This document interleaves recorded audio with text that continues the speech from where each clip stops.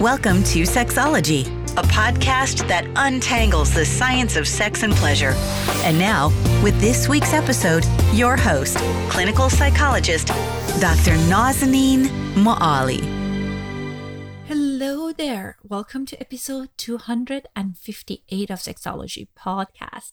I'm your host, Dr. Nazanin Moali. I hope you guys had a fantastic holiday season, but it's my experience as a psychologist that whatever mental health challenges that you have during the holiday season, those symptoms tend to amplify. As many of you know, a big part of my practice is helping individuals who are struggling with eating disorders and disordered eating. And from Halloween to post January 1st, that's the time that many of my clients struggle. That's why I thought it would be a fantastic opportunity to invite a colleague of mine to come talk about this topic with you. We're going to talk about the relationship between self-image, body image, sexuality. We're going to talk about food addiction. We're also going to talk about what can you do to promote positive lifestyle without triggering your eating disorders. Robin is one of the wonderful dietitians that I know in Los Angeles, and she's been supporting many of our clients in the community. Our guest today is Robin Goldberg. Robin began her career at Cedars-Sinai Medical Center in LA as the inpatient dietitian in the Department of Cardiology. Over the last 24 years, she has developed her own private practice in Beverly Hills, California, where she specializes in medical conditions, disordered eating disorders, health at every size, pre-pregnancy nutrition, and people in recovery. Robin is the author of the new book, The Eating Disorder Trap, a guide for clinicians and loved ones, and the host of the podcast, The Eating Disorder Trap Podcast. If you find this conversation helpful, but it's not necessarily applicable to you, I think it would be very powerful if you send it to someone that might benefit from this information. Without further ado, here's my conversation with Robin Goldberg. Hello and welcome to another episode of Sexology Podcast. I am so excited and honored to have Robin Goldberg on our show. Robin, welcome to our show. Thank you so much for having me, Nazanin. I really appreciate it. I'm excited about this conversation. I actually know about Robin's work from the world of eating disorder recovery. I know you're very active in that realm, and you recently launched your book, which received all sorts of raving reviews. So we're excited to have you here. Thank you. So tell us, I know you're a dietitian, you work for years with people who are struggling with eating disorders. I know you have also supported people from recovery from substances. So you have a broad range of experiences.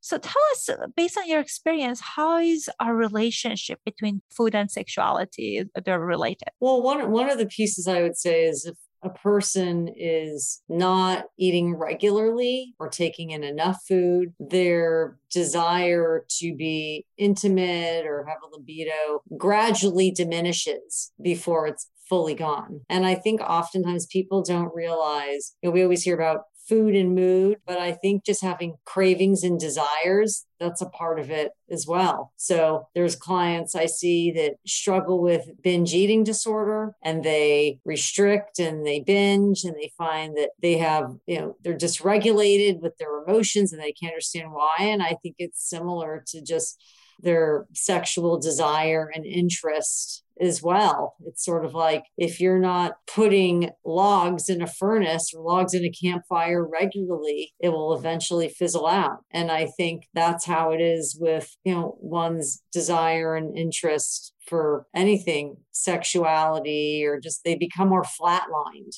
Absolutely, you're right. And it can be very kind of like multi-layered. So piece of it is like, I can even see like when people are changing their diets, when they're trying to diet, my non-eating disorder clients, it impacts your mood, and our moods and our sexuality are related. When we're angry, hungry, irritated, it's less likely for us to want to have sex, or our partner might not approach us as much.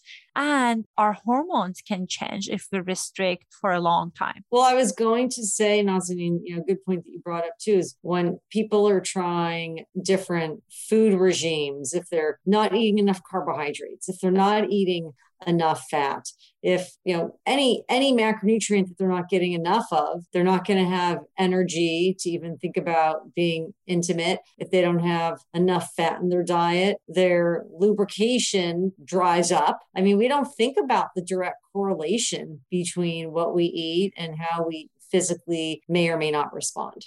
Absolutely. And I know sometimes people have this complicated relationship with the food and that impacts their kind of like their body image, self-image, and that can also directly impact their willingness to have sex with someone else. And I think the other piece is that they don't think about it much. When people think about eating disorder, they think about someone they are kind of like at the level of inpatient. And there's, as you know more than me, that there are so many misconceptions around body type and who's sick and who's not, and politics around that. But it's my experience, even with my sexual health clients, when they come in, our disordered eating stories and narratives are so pervasive. Many people would fall in a disordered eating range because of fad diets that they're following. And you don't need to have a full-blown diagnosis of eating disorder to kind of like think about your diet and your relationship with your sexuality. It's true. I mean, the research shows 1 out of 3 people who diet develop an eating disorder. And I would imagine over time, especially over the last year and a half, plus the pandemic, that statistic will be greater. It will change because I think there is so much about whether it's our focus, whether it's our body being able to embrace just love and wanting to be connected. There's so many issues that can pop up and they're not necessarily discussed regularly by people that are dieting and struggles that they are having centered around intimacy and connection. Absolutely. And, when I talk about people's relationship with food, at times I hear people use this term food addiction. What do you think about that? So the term quote unquote food addiction is a very controversial term in the eating disorder community. And, one of the statements is that, we can't be addicted to something, we need to survive. So when people will say, oh, I'm addicted to sugar. And I'll say, oh, do you mean if you were to sit with a jar of sugar, you wouldn't be able to stop eating spoonful after spoonful? I'm like, no. I'm referring to baked goods and frozen desserts and candy, etc. I think, well, oftentimes if a person feels powerless and out of control, chances are they're lacking something else in their diet. They're not getting enough carbohydrates. They're not having enough fat and in their diet. And so their cravings will be more intensified for these various foods and food groups. What a great point you brought up, because what I hear from my clients are coming in and they say, some of them, that, I have this urges that I can't control. And when we're talking about what they eat and what I don't eat, it seems like they've been, and I'm sure you see that all the time, restricting extremely during the day. And then their body have this strong urges, because we want to help them to survive.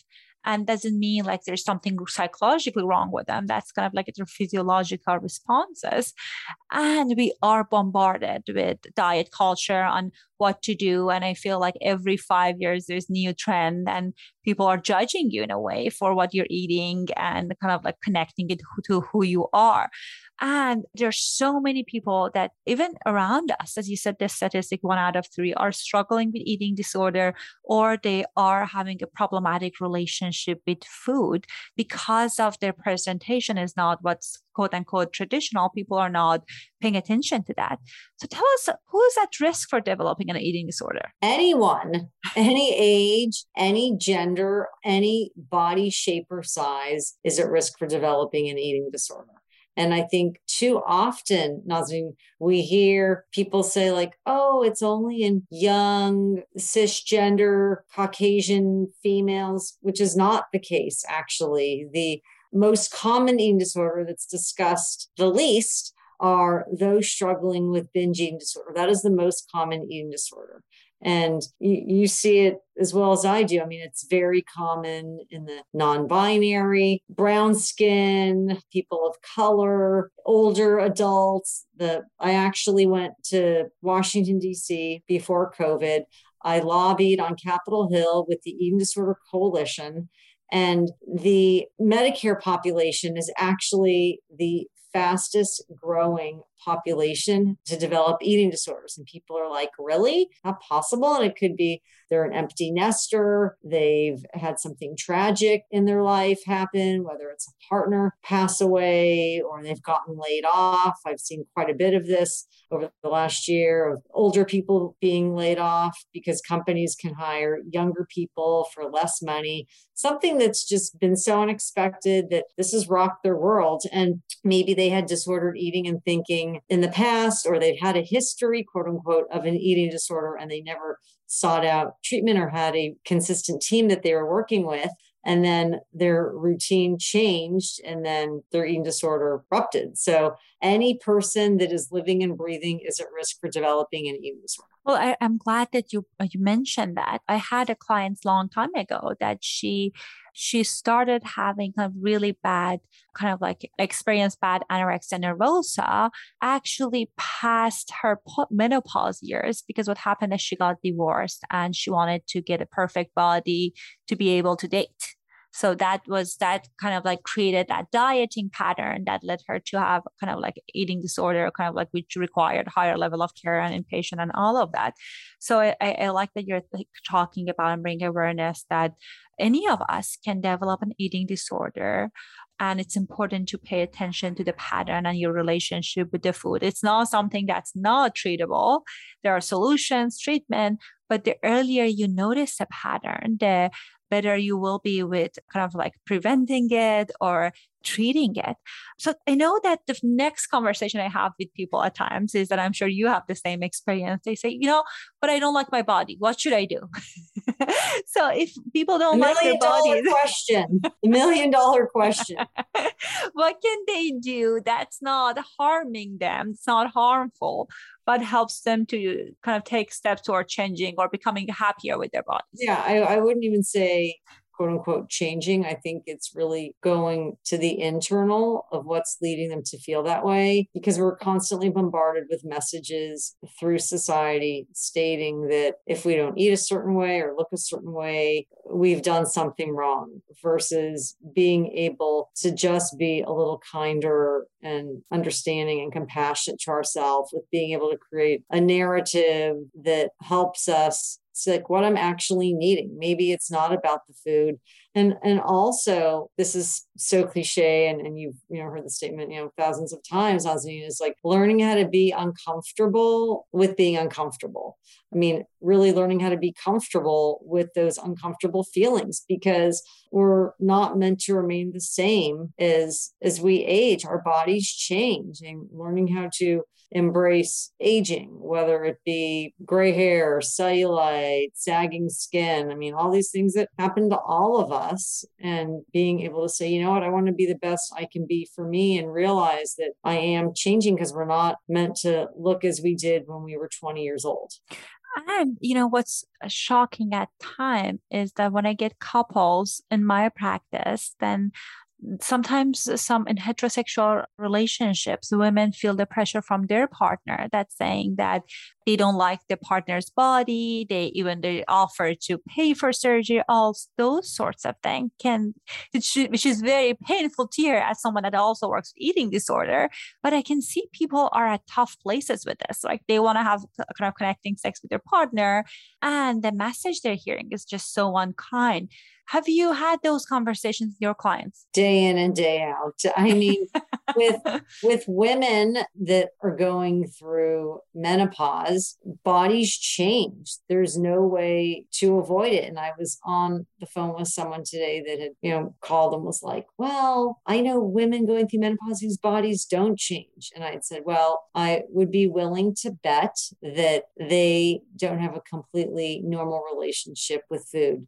as it's very common to be able to develop weight in the midsection. And it's actually viewed as like a survival place from the standpoint of like when an individual is not gaining weight and their body is not changing, their bone density actually decreases. It's basically been stated as like the weight in the midsection is a life preserver to help a woman maintain her bone density.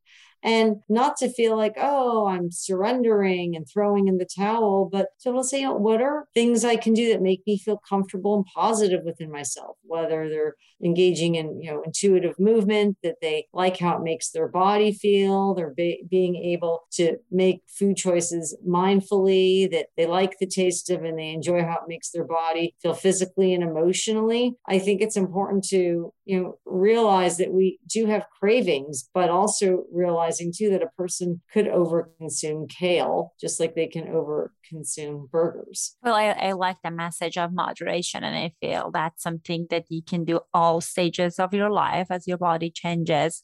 Although I feel sometimes people use moderation as a label too. When you're talking to them, they're like restricting all sorts of food and they're just labeling it moderation. But I like that you're talking about kind of like paying attention to your internal craving and kind of realizing that your body changes and that's natural part of life, and focusing on doing things that makes you feel good in your skin.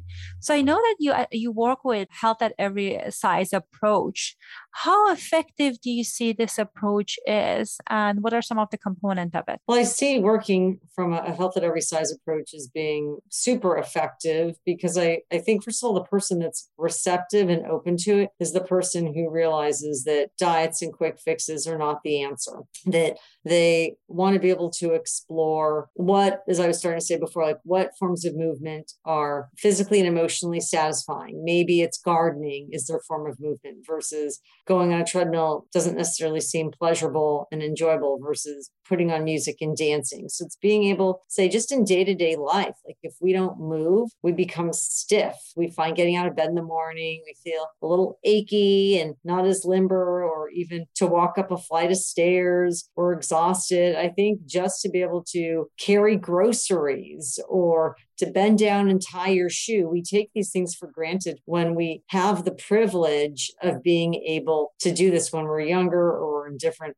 body sizes that can give us the privilege to be able to do it regularly. And if we don't practice moving, then it becomes difficult with any aspect of movement. It doesn't have to be the gym is what I'm saying. It's just being able to move in a way that's not hurting your body. So you can bend down in your refrigerator and, take something out at the lower freezer. We don't think about that. So that's one, element of HAES, being able to treat people of all body shapes and genders and sizes equally. Like sometimes there's providers that don't make the same recommendation to a person in a smaller body as to what they would say to a person in a larger body. So really being able to find providers that can align with understanding with where you're at and treat all people equally the same. Being able to, again, work from the inside out in regards to what foods do I like? What foods do, give me the energy that I'd hope, or being able to focus or allow me to connect and engage with myself without feeling, okay, when I'm alone, I can really eat what it is that I want. Because the thing is too, when a person is mindful about what foods make them physically and emotionally feel satisfying, there's times they're like, yeah, you know what? I love having French fries and I'm going to have it as often as I'm having these other foods. But the more that we're demonizing a specific food or food group, we'll oftentimes have feelings of guilt, shame, or remorse, and being able to learn how to make peace with all these various foods. I mean, these are just some of the principles from a HAES perspective. And again, a person that wants to change their thought process because maybe they've been raised being told that they're not allowed to eat X, Y, and Z, or they're seen as not being accepted by their family if they live in a larger body, and really learning how to explore where those narratives came from and what they could do with being able to change those narratives so they can view themselves differently. I love that. I think you brought up so many great points. One is that some providers that are not necessarily have this approach, they recommend things and have biases when they see people in larger bodies, which is so unfortunate. And they're kind of we have collectively create this environment at times that put people in the place of kind of like choosing to do unhealthy things that kind of impact their sex life, relationship, and many things. So people shrink and their support system shrinks, their relationships shrinks, and that's not necessarily a healthy way of living. So I like that you're kind of like talking about that aspect. But I just want to say too, Nazanin, that HAES, the emphasis is not about changing one's body. It's working on how to accept where their body is naturally meant to be when they're encompassing principles of what's working for them on a physical level and an emotional level. Well, I think my understanding is exactly what you said, that it's about kind of like becoming in peace with your kind of like with the food, with your body, and acceptance is a big piece of it. And I love that you talked about movement, and that with movement that can bring so much joy. And when you are in a joyful phase, then you're more willing to have sex, you're more connected with life. So I think that's definitely a positive thing. And with kind of like extreme dieting, that can become your whole focus and fixation. And that can take away so many other important things in life. But I think many women are conditioned to think about, when they think about sex, they think about how kind of like, I need to have certain kind of body in order to be sexual. But it's my experience, the more that you're connecting with pleasure and joy, that can enhance your experience of sexuality inside and outside the bedroom. So for our listeners that they are listening, do you have a recommendation? If they are curious if they have eating disorder or not, they notice some patterns, do you have a recommendation on how they can assess that themselves? Well, there's a number of surveys. I mean, first and foremost, I actually have in my book those eating disorder surveys. They could do the EAT questionnaire, but also I would go onto the NEDA website, because the NEDA website has some simple questions that a person could explore within themselves. But also I think an important question is, if they're thinking about, to be able to ask yourself, like, out of a 24-hour period from when I'm awake, how many of my waking hours am I thinking about food in my body? I mean, that would be, I think, a red flag to think about. And actually, yeah, so the eating attitude test, which a person can go online, I actually have it in my book. So it's the attitude test. It's the EAT 26. I mean, that's like a pretty straightforward one, because then there's the SCOFF. I mean, that's more clinical, but the EAT attitude test would be one that a person could look at online. Excellent. So speaking of your book, I know you recently published your book, Eating Disorder Trap. So tell us more about that. So our listeners who are interested about this, they can kind of purchase it and read it. So my book was developed over a 4-year period, actually. I wanted to write a book that was different from the other books in our field, where I have 4 expert eating disorder physicians in it and 2 well-known eating disorder therapists. I felt like in those specific chapters, it would add more credibility. And it's written in a very basic manner that you don't have to be a clinician in the field. So it's written for the layman person, our clients, their families, coaches, religious figures, as well as mental health care providers and dietitians and physicians that are not trained in eating disorders or new to the eating disorder field. So the book also, I will just say, it has a number of illustrations that are all non-gender, all body shapes and sizes, because some of the titles, person who may not understand, the details in our field, say, okay, it has a catchy title, but then there's an illustration, a fun cartoon to be able to encompass what's happening. There's 4 sections of the book. There's the getting to know Ed, which is the eating disorder, and just a few basic statistics about it. It's being able to explore like how much time a person is speaking and engaging with someone that may or may not have an eating disorder, because oftentimes the coaches and teachers spend more time with someone who has an eating disorder than a family member due to being in school and practice. And then there's all these different types of eating disorders, as you know, Nazanin, and unfortunately, for billing purposes, super bills for insurance, clinician like you and I have to be able to give a diagnosis, but sometimes a person has multiple eating disorders or one morphs into another. So it's discussing briefly like what all these different types of eating disorders actually are. So this is all within my first section. My second section, I get into all the problems with BMI and breaking that down and deconstructing it and other ways to assess if a person is quote unquote healthy or not.